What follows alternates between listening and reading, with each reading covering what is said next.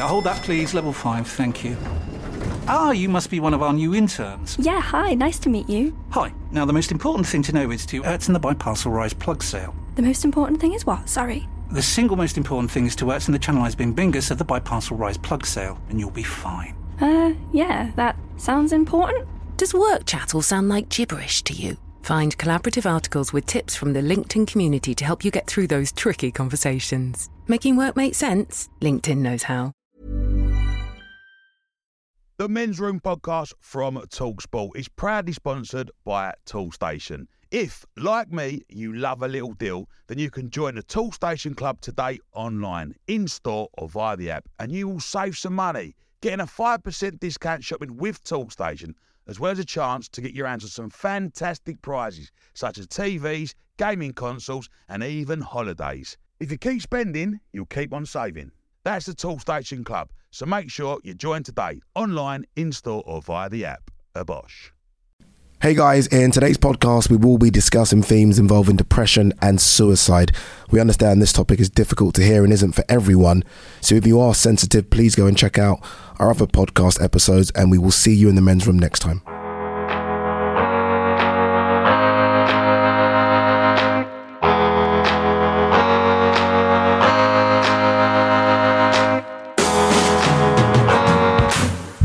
Hello everyone, I'm Adi Oladipo and welcome to the Men's Room podcast alongside my sidekick, that's what he is, Rory Jennings. How are you, Rory? We're pursuing with that, are we? I think we might as well stick with it. It works, doesn't it? The numbers are good, no one's complaining, people love it. I'm not so sure that I'm happy being the sidekick.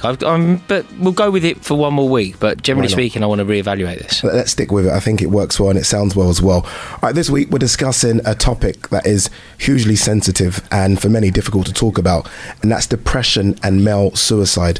When you sort of hear those words, depression, so what's first springs to mind for you? Relief, in a way, that thankfully it isn't something that has been an affliction that I've had to deal with. And I think it is simply luck, isn't it? It's a lottery. I've been fortunate enough that this hasn't been something that I've had to contend with. Yeah.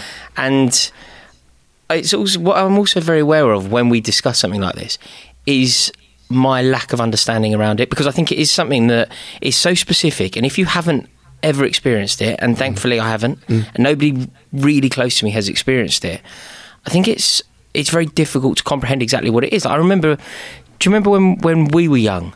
I remember Stan Collymore was depressed. Yes.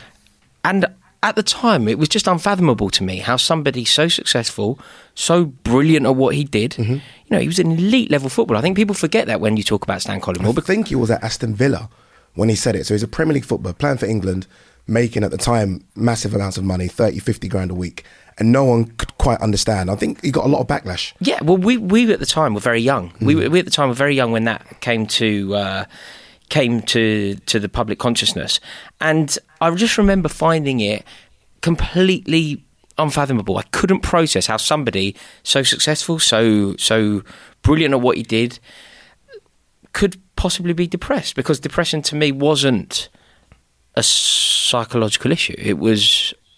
I didn't really have a definition for it. So obviously that was a long time ago. Times have changed. Let's be frank. What was your honest opinion of it? Was it a case of, come on, roll your sleeves up? You know those terms that are thrown around at that time. Yeah, absolutely. Yeah. At that time, if I'm completely honest with you, that my approach would have been, what on earth are you talking about? How can you be? That's what I would have said. How can you possibly be depressed when you're that wealthy and that successful? Yeah. How can you possibly be? Whereas obviously, as you grow, it's our responsibility as humans to evolve, learn more, become better than we once were. And that's certainly not the way that I view that issue now. But yeah, when I was in my teens and I heard that somebody as successful and brilliant in his field as Stan Collymore was depressed, it didn't make any sense to me. Yeah, let's see if we can understand it a bit more. Joining us for this very, very important episode, we have presenter, author and youth mental health ambassador for the government, Dr. Alex George.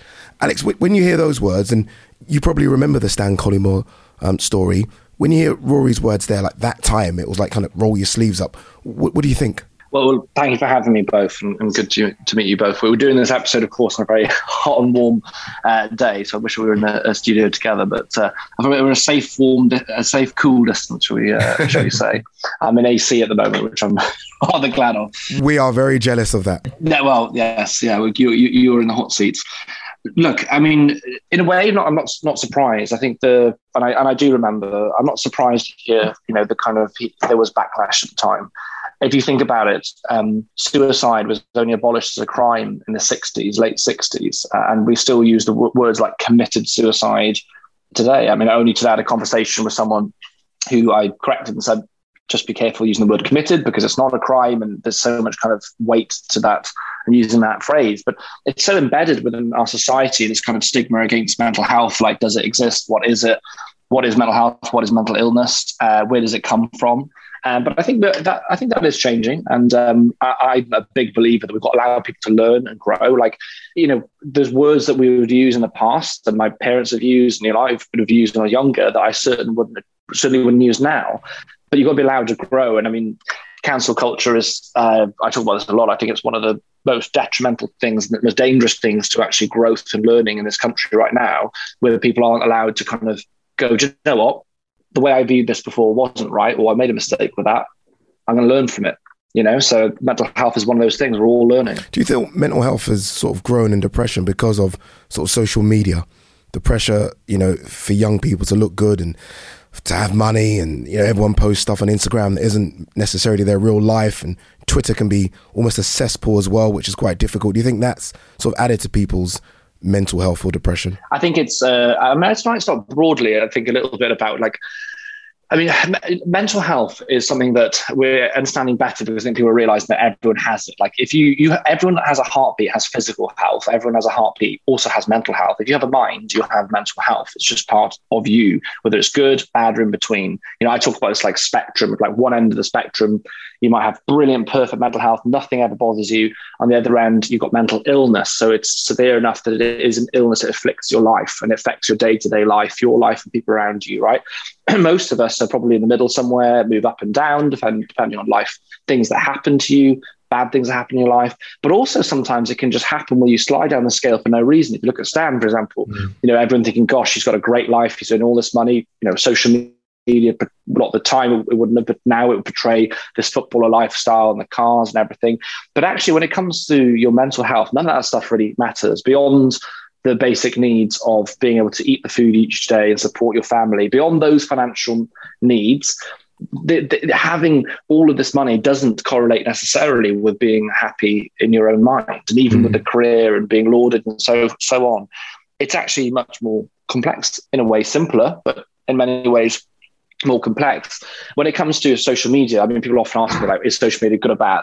Ultimately, it's both. I mean, in a way, it's almost the wrong question. I think the question should be like, how do we harness the good things about social media? For example, propagating people's understanding about mental health. This podcast will be, I'm sure, shared across socials, encouraging men to listen.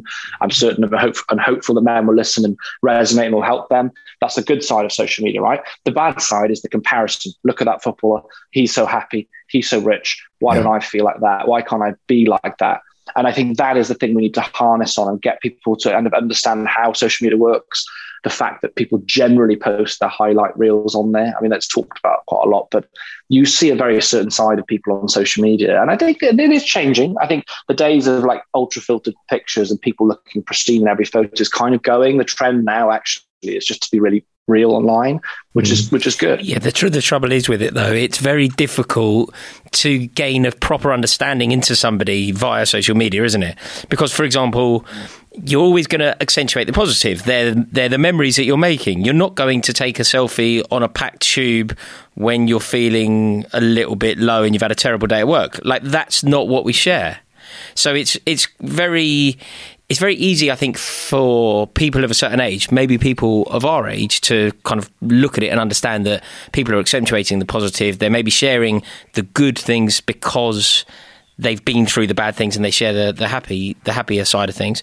But for young people, I think it can be very detrimental because they may not have that equation. They may not realise that people are simply sharing the best day that they have. They're not aware that to get to that photograph sitting on a beach in Marbella, they had to slog at 5 a.m. every day to earn the money to get there. People don't necessarily understand that. And hopefully young people today will realise that there is a correlation between the photo that you see and that being the best person's day or whatever. Yeah, I mean, there's two things to that. I think firstly, I think you're right in the sense that algorithms favour what it believes people want to see, and that propagates it. And I think, but the base point of that is that I think traditionally people have wanted to see this highlight glossy pics and everything's great and so on. But actually there is a change in what people do actually want to see that selfie on the tube. In fact, a lot of the time now, a lot of the biggest influencers get a lot more, say, engagement and likes, and people actually genuinely care about what they do when they post the more real photos. There is a bit of a shift there. But the second point you make is incredibly valid. And I think that is really comes on to what my role is and what I want to achieve, is that we have to teach young people about the algorithm, about how it works, the system, the way the social media works. The problem for me with schools is that it is so based on an archaic system, an archaic belief of what people need to learn for society. Like, the number one cause of stress in adults is financial stress, financial worries, right? When in school were we ever taught anything about financial health, which is a thing? So things like, what's a mortgage? What is an ISA? How does money work? What is fiscal currency? Now, what is cryptocurrency? Teaching people a little bit about like the basics of when you leave school to earn money, which is the reason we do in education. What do you do with money? How do you manage financial stress, for example? Why don't we teach more at schools about not just like not just in terms of learning like maths, English, and so on. Why are we not teaching them about social media? Because let's be frank, most jobs now, including healthcare jobs, a lot of them have a digital space or online space. So teach them how to use it properly, so they can harness it for their business, for their work, whatever they're doing. But also teach them about how to protect themselves from the bad sides, because there's a lot you can do. So the top tips I say straight away, a lot of people, I would say this to anyone, is every month go through and cleanse your Instagram. Look at your followers. Who are you following? Do they inspire you? Do they make you feel happy? Do they teach you something? Are they beneficial to your life? If they're not one of those things, or they're a friend or family that you really want to see on there, unfollow them. If you're going to spend, on average, people spend between 2 and 4 hours online per day. So if you're going to spend 2 and 4 hours, do it for a good reason. Do it for something that's actually beneficial to your life. So think about your following. Curate the feed.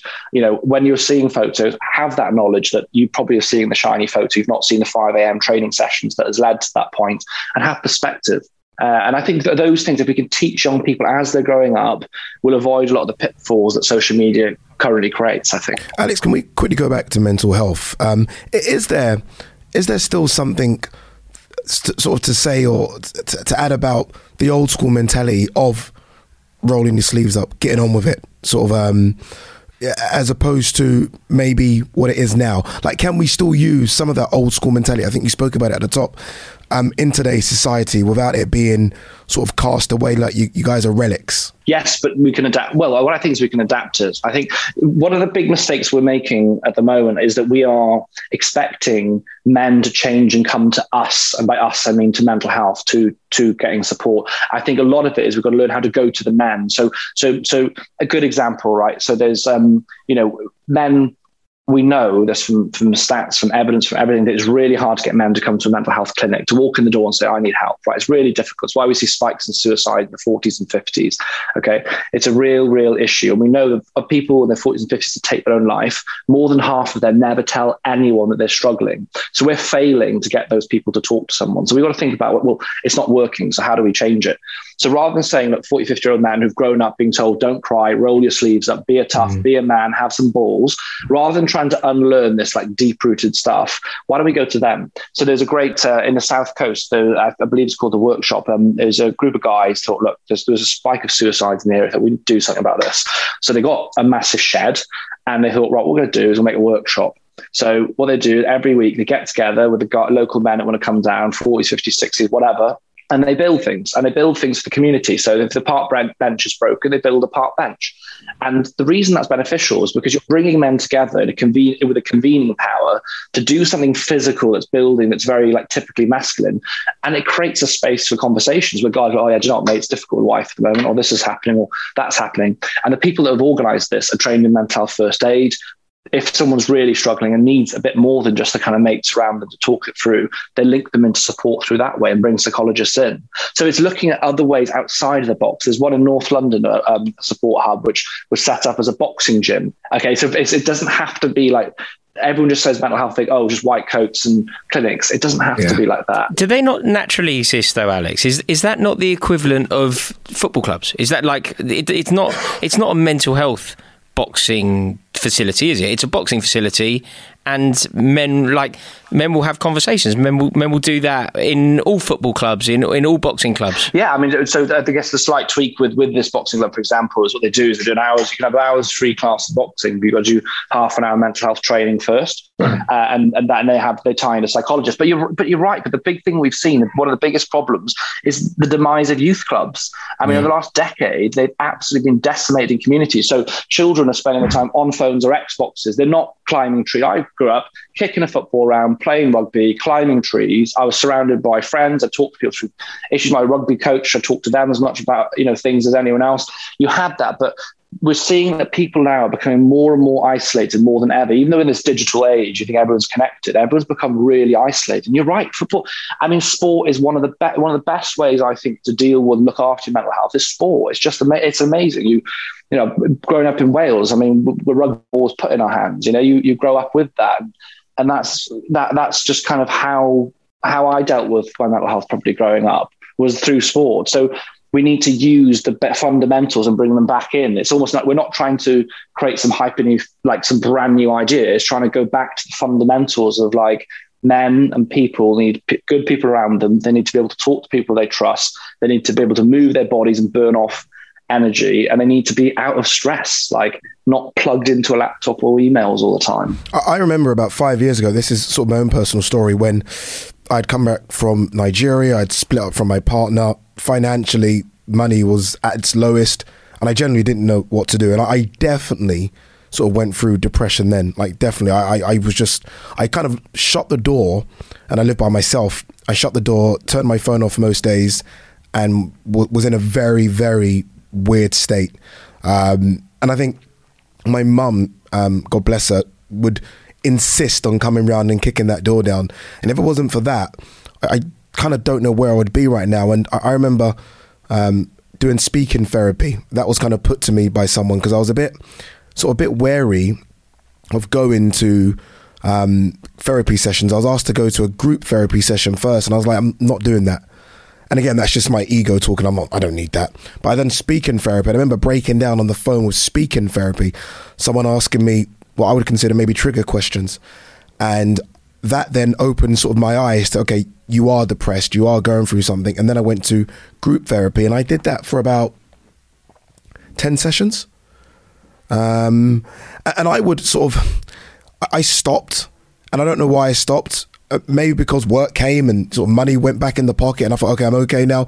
But I would advise everyone, if you can, just to do a therapy session, just to have a conversation with someone, because it benefited me massively. Because again, I was in a place where, and this is very, very personal, but I was in a place where I genuinely didn't want, I'm not going to say I was suicidal. I don't think it got to that stage with me, but I definitely was in a space where I didn't know what I was doing. No idea what I'm going to do in my life. I thought I'm just a mess. I was 35 at the time, maybe. So I thought, okay, I should have everything by 35. I should have a house, kids, mortgage. I remember thinking I had nothing. I remember I had like £38.23 in my account. It's weird. I've still got the photo of that. I took a screenshot of it. I remember thinking, this is as low as it gets. I didn't know what to do. I didn't want to ask my mum, sisters for money. But again, my mum, who has this sixth sense of when something's wrong, continually bombarded me and kind of helped me go through the therapy sessions. But I do think the black community, that's still very, very much frowned upon. Like, it's an absolute no-no. It's more church and pray, or just, again, roll your sleeves up and get on with it. And I don't actually mind that, but it is a lot of sort yourself out, as opposed to do therapy sessions. First idea, thank you so much for sharing that, because to be honest, like when people listen to that and see you as what people would see as a really masculine man, whatever that means, but for you to share that is incredibly powerful. And what you said there about therapy, I cannot, and it's obviously a privilege to be able to have therapy, obviously often in the NHS, but a lot of people privately is a privilege that we have in this country. But it is something I would say, if you can do one session, do one, because, and it's fascinating. I've talked to loads of therapists about this. People always come and go, oh, am I bad enough for therapy? Am I this or that?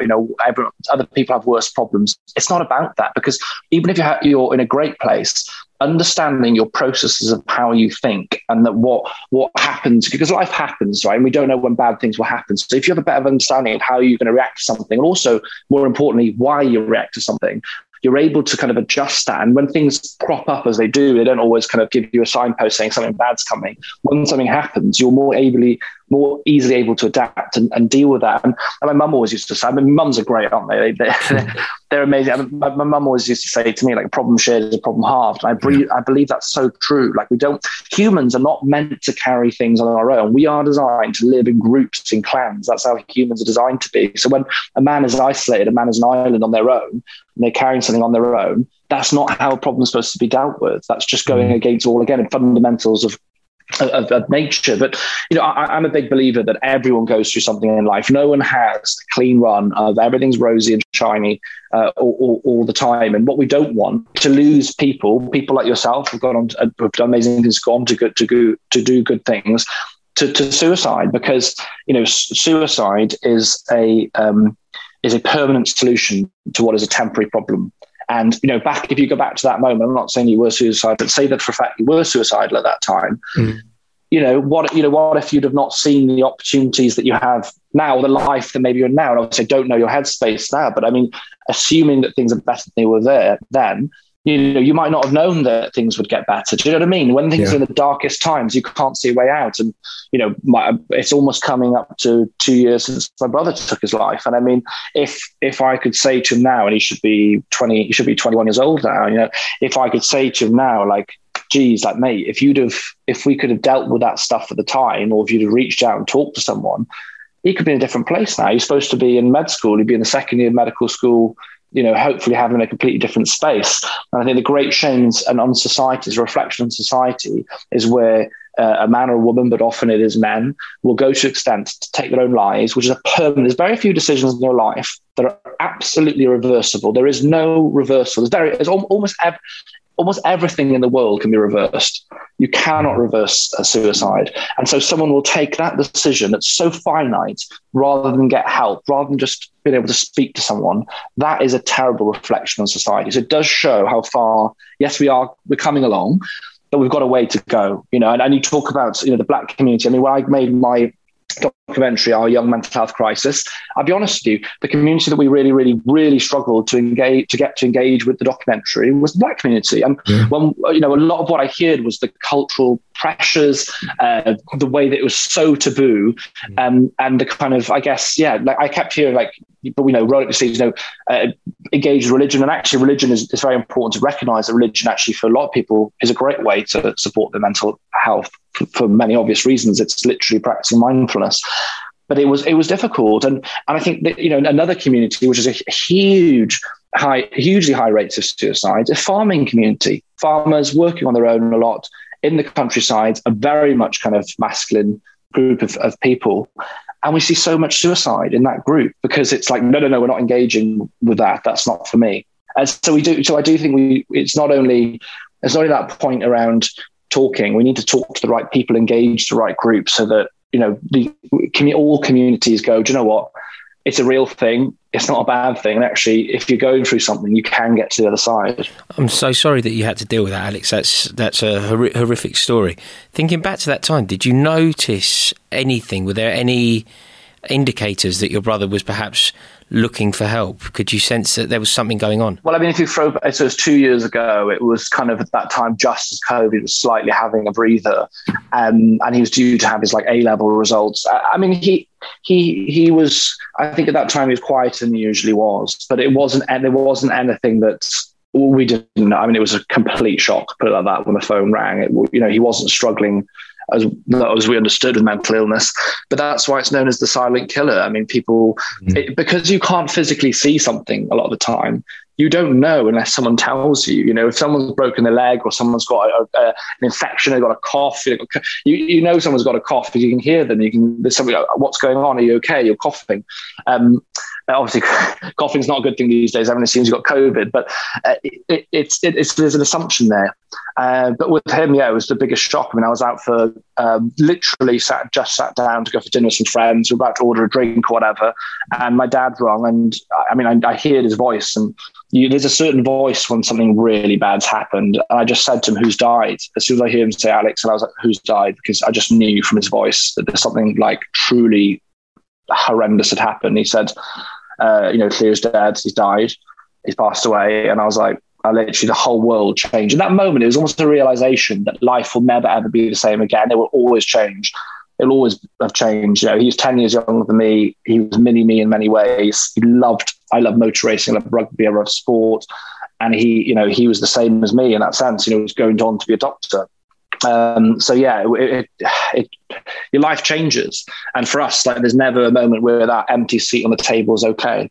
You know, and I'd say I'm not isolated in this scenario. I mean, on average, 84 people in the UK, in England, take their lives each week. 84 people, and I think the important thing to think about is that, and I kind of resonate a little bit at the start, Rory, when you're talking about whether you've been affected by it. And it's one of those things where if you're fortunate not to have had an immediate family or to yourself, then obviously it's a blessing. We pray nothing happens. But put it like this: when Cleo died, it wasn't just the close family that were affected. My mum talks about it, how you drop like a little pebble into a bucket full of water and it ripples and ripples and ripples.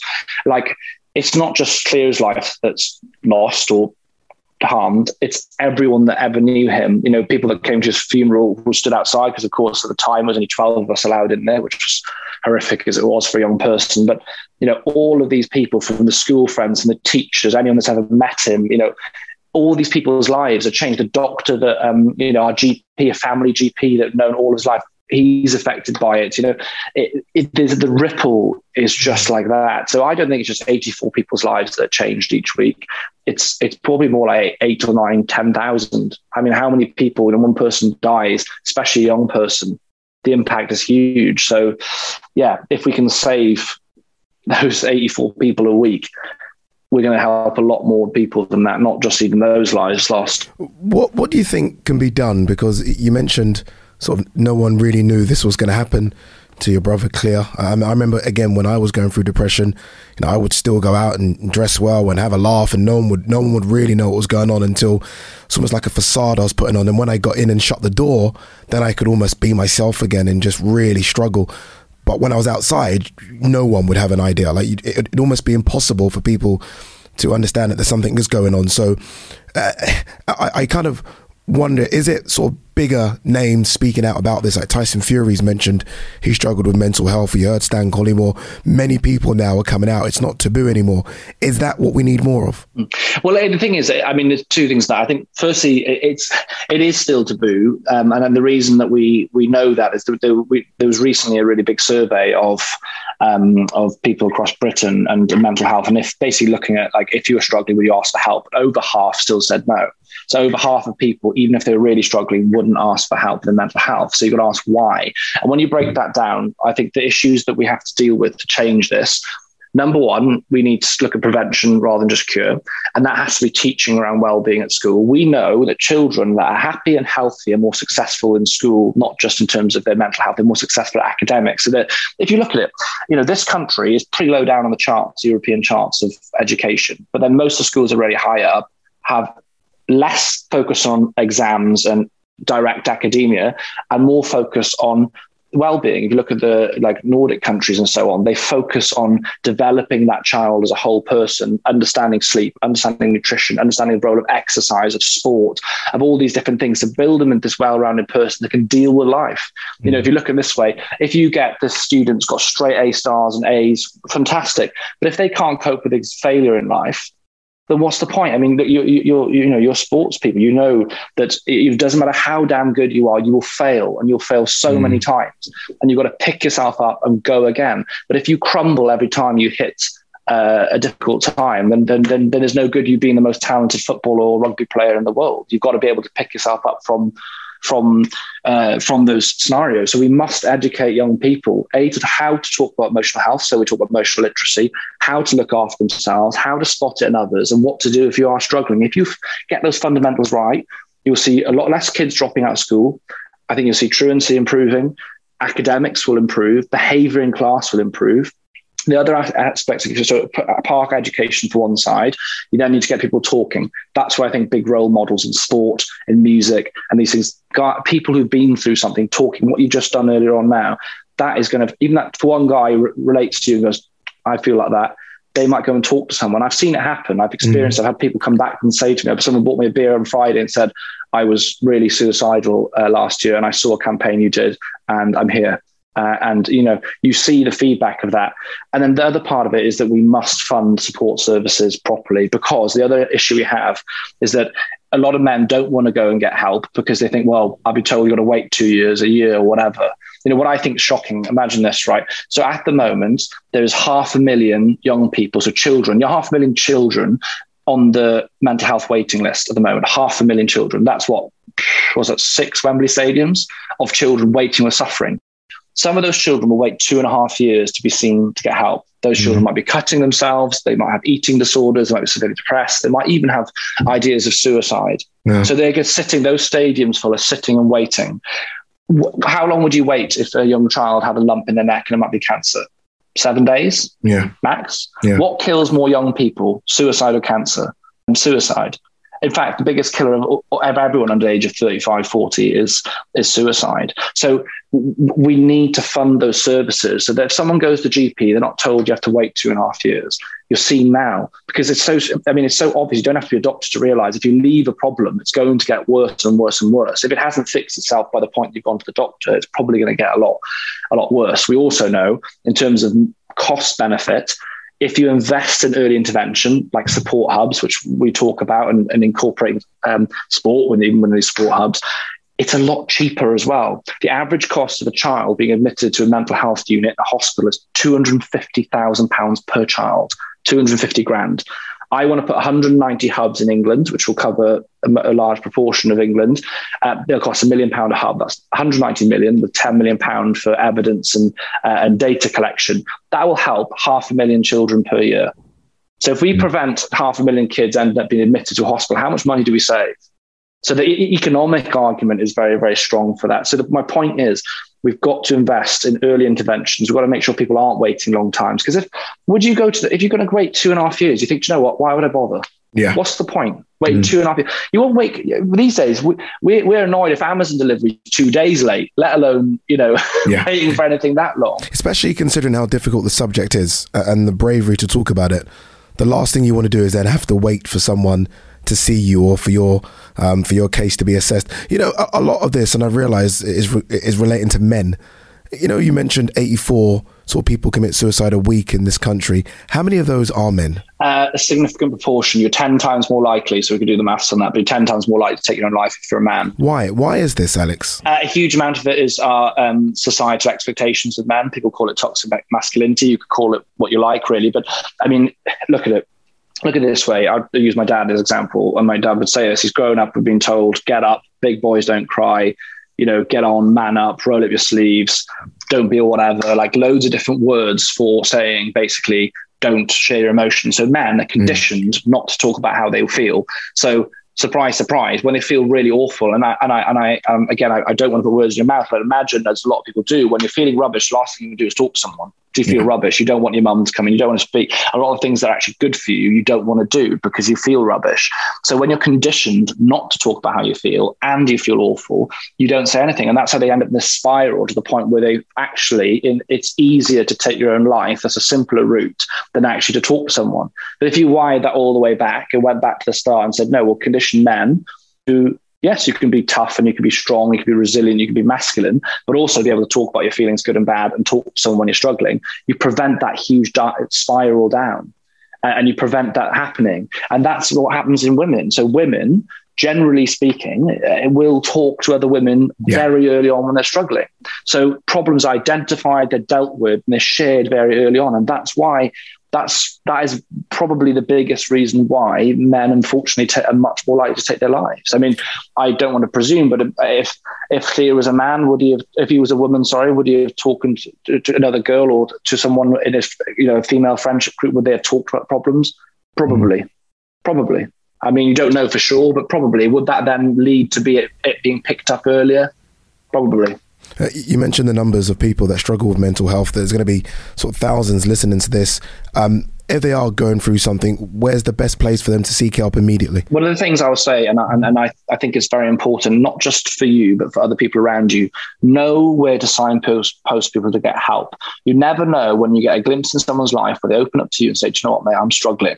And what you don't want to try and do is fix people. I would advise this, the parents listening to this, don't try and fix your children. Don't try and fix your friends. Our human instincts want to dive in and say, no, you're fine. And it ends up a lot of the time being like, come on, you're fine, mate, get on with it. Life's not that bad, whatever. You're just trying to help, but it doesn't help. And then a good example with women, which I think is easy to understand. I mean, it's not fair because actually disorders affect men as well, but say, a young girl, if a young girl, comes to you and says, it's your daughter, like, I feel this way, I feel really fat or something like that. And you go, oh, you're beautiful, don't be silly, like you're really thin. All you're doing is removing validation from how they feel, and you're pushing that person into more isolation. So that's why I say don't fix is important. Listen to what they're saying. So I'm here for you, done all the answers, but I'm here for you, and we're going to go through this together, mate, or daughter, or whoever it is, colleague. We can do it together. This is where we're going to go for support. And if I was going to tell anyone somewhere, know the Hub of Hope.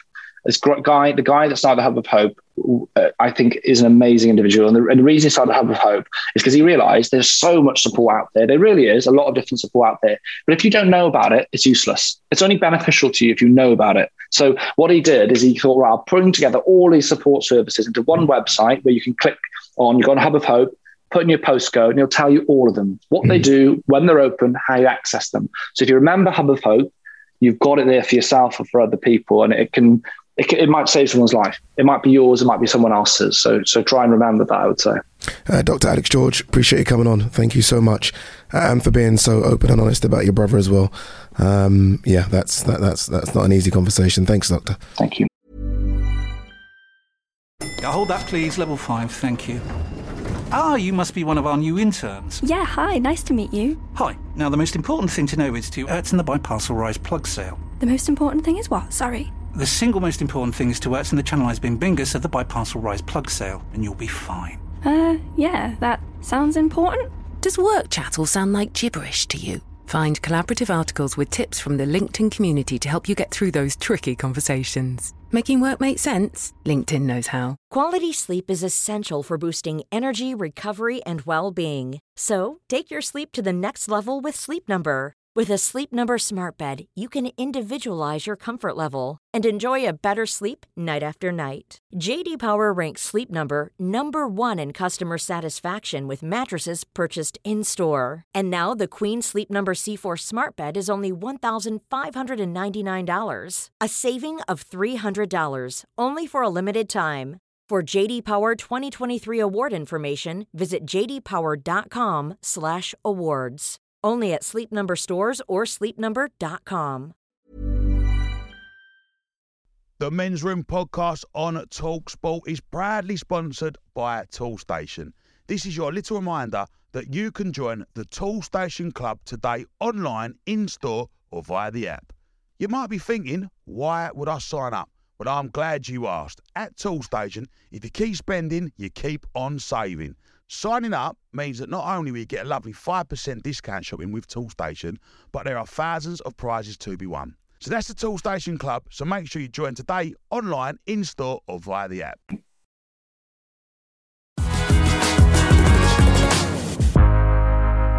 Tough conversation. Yes. Tough conversation. Yes, mate, very revealing, very interesting.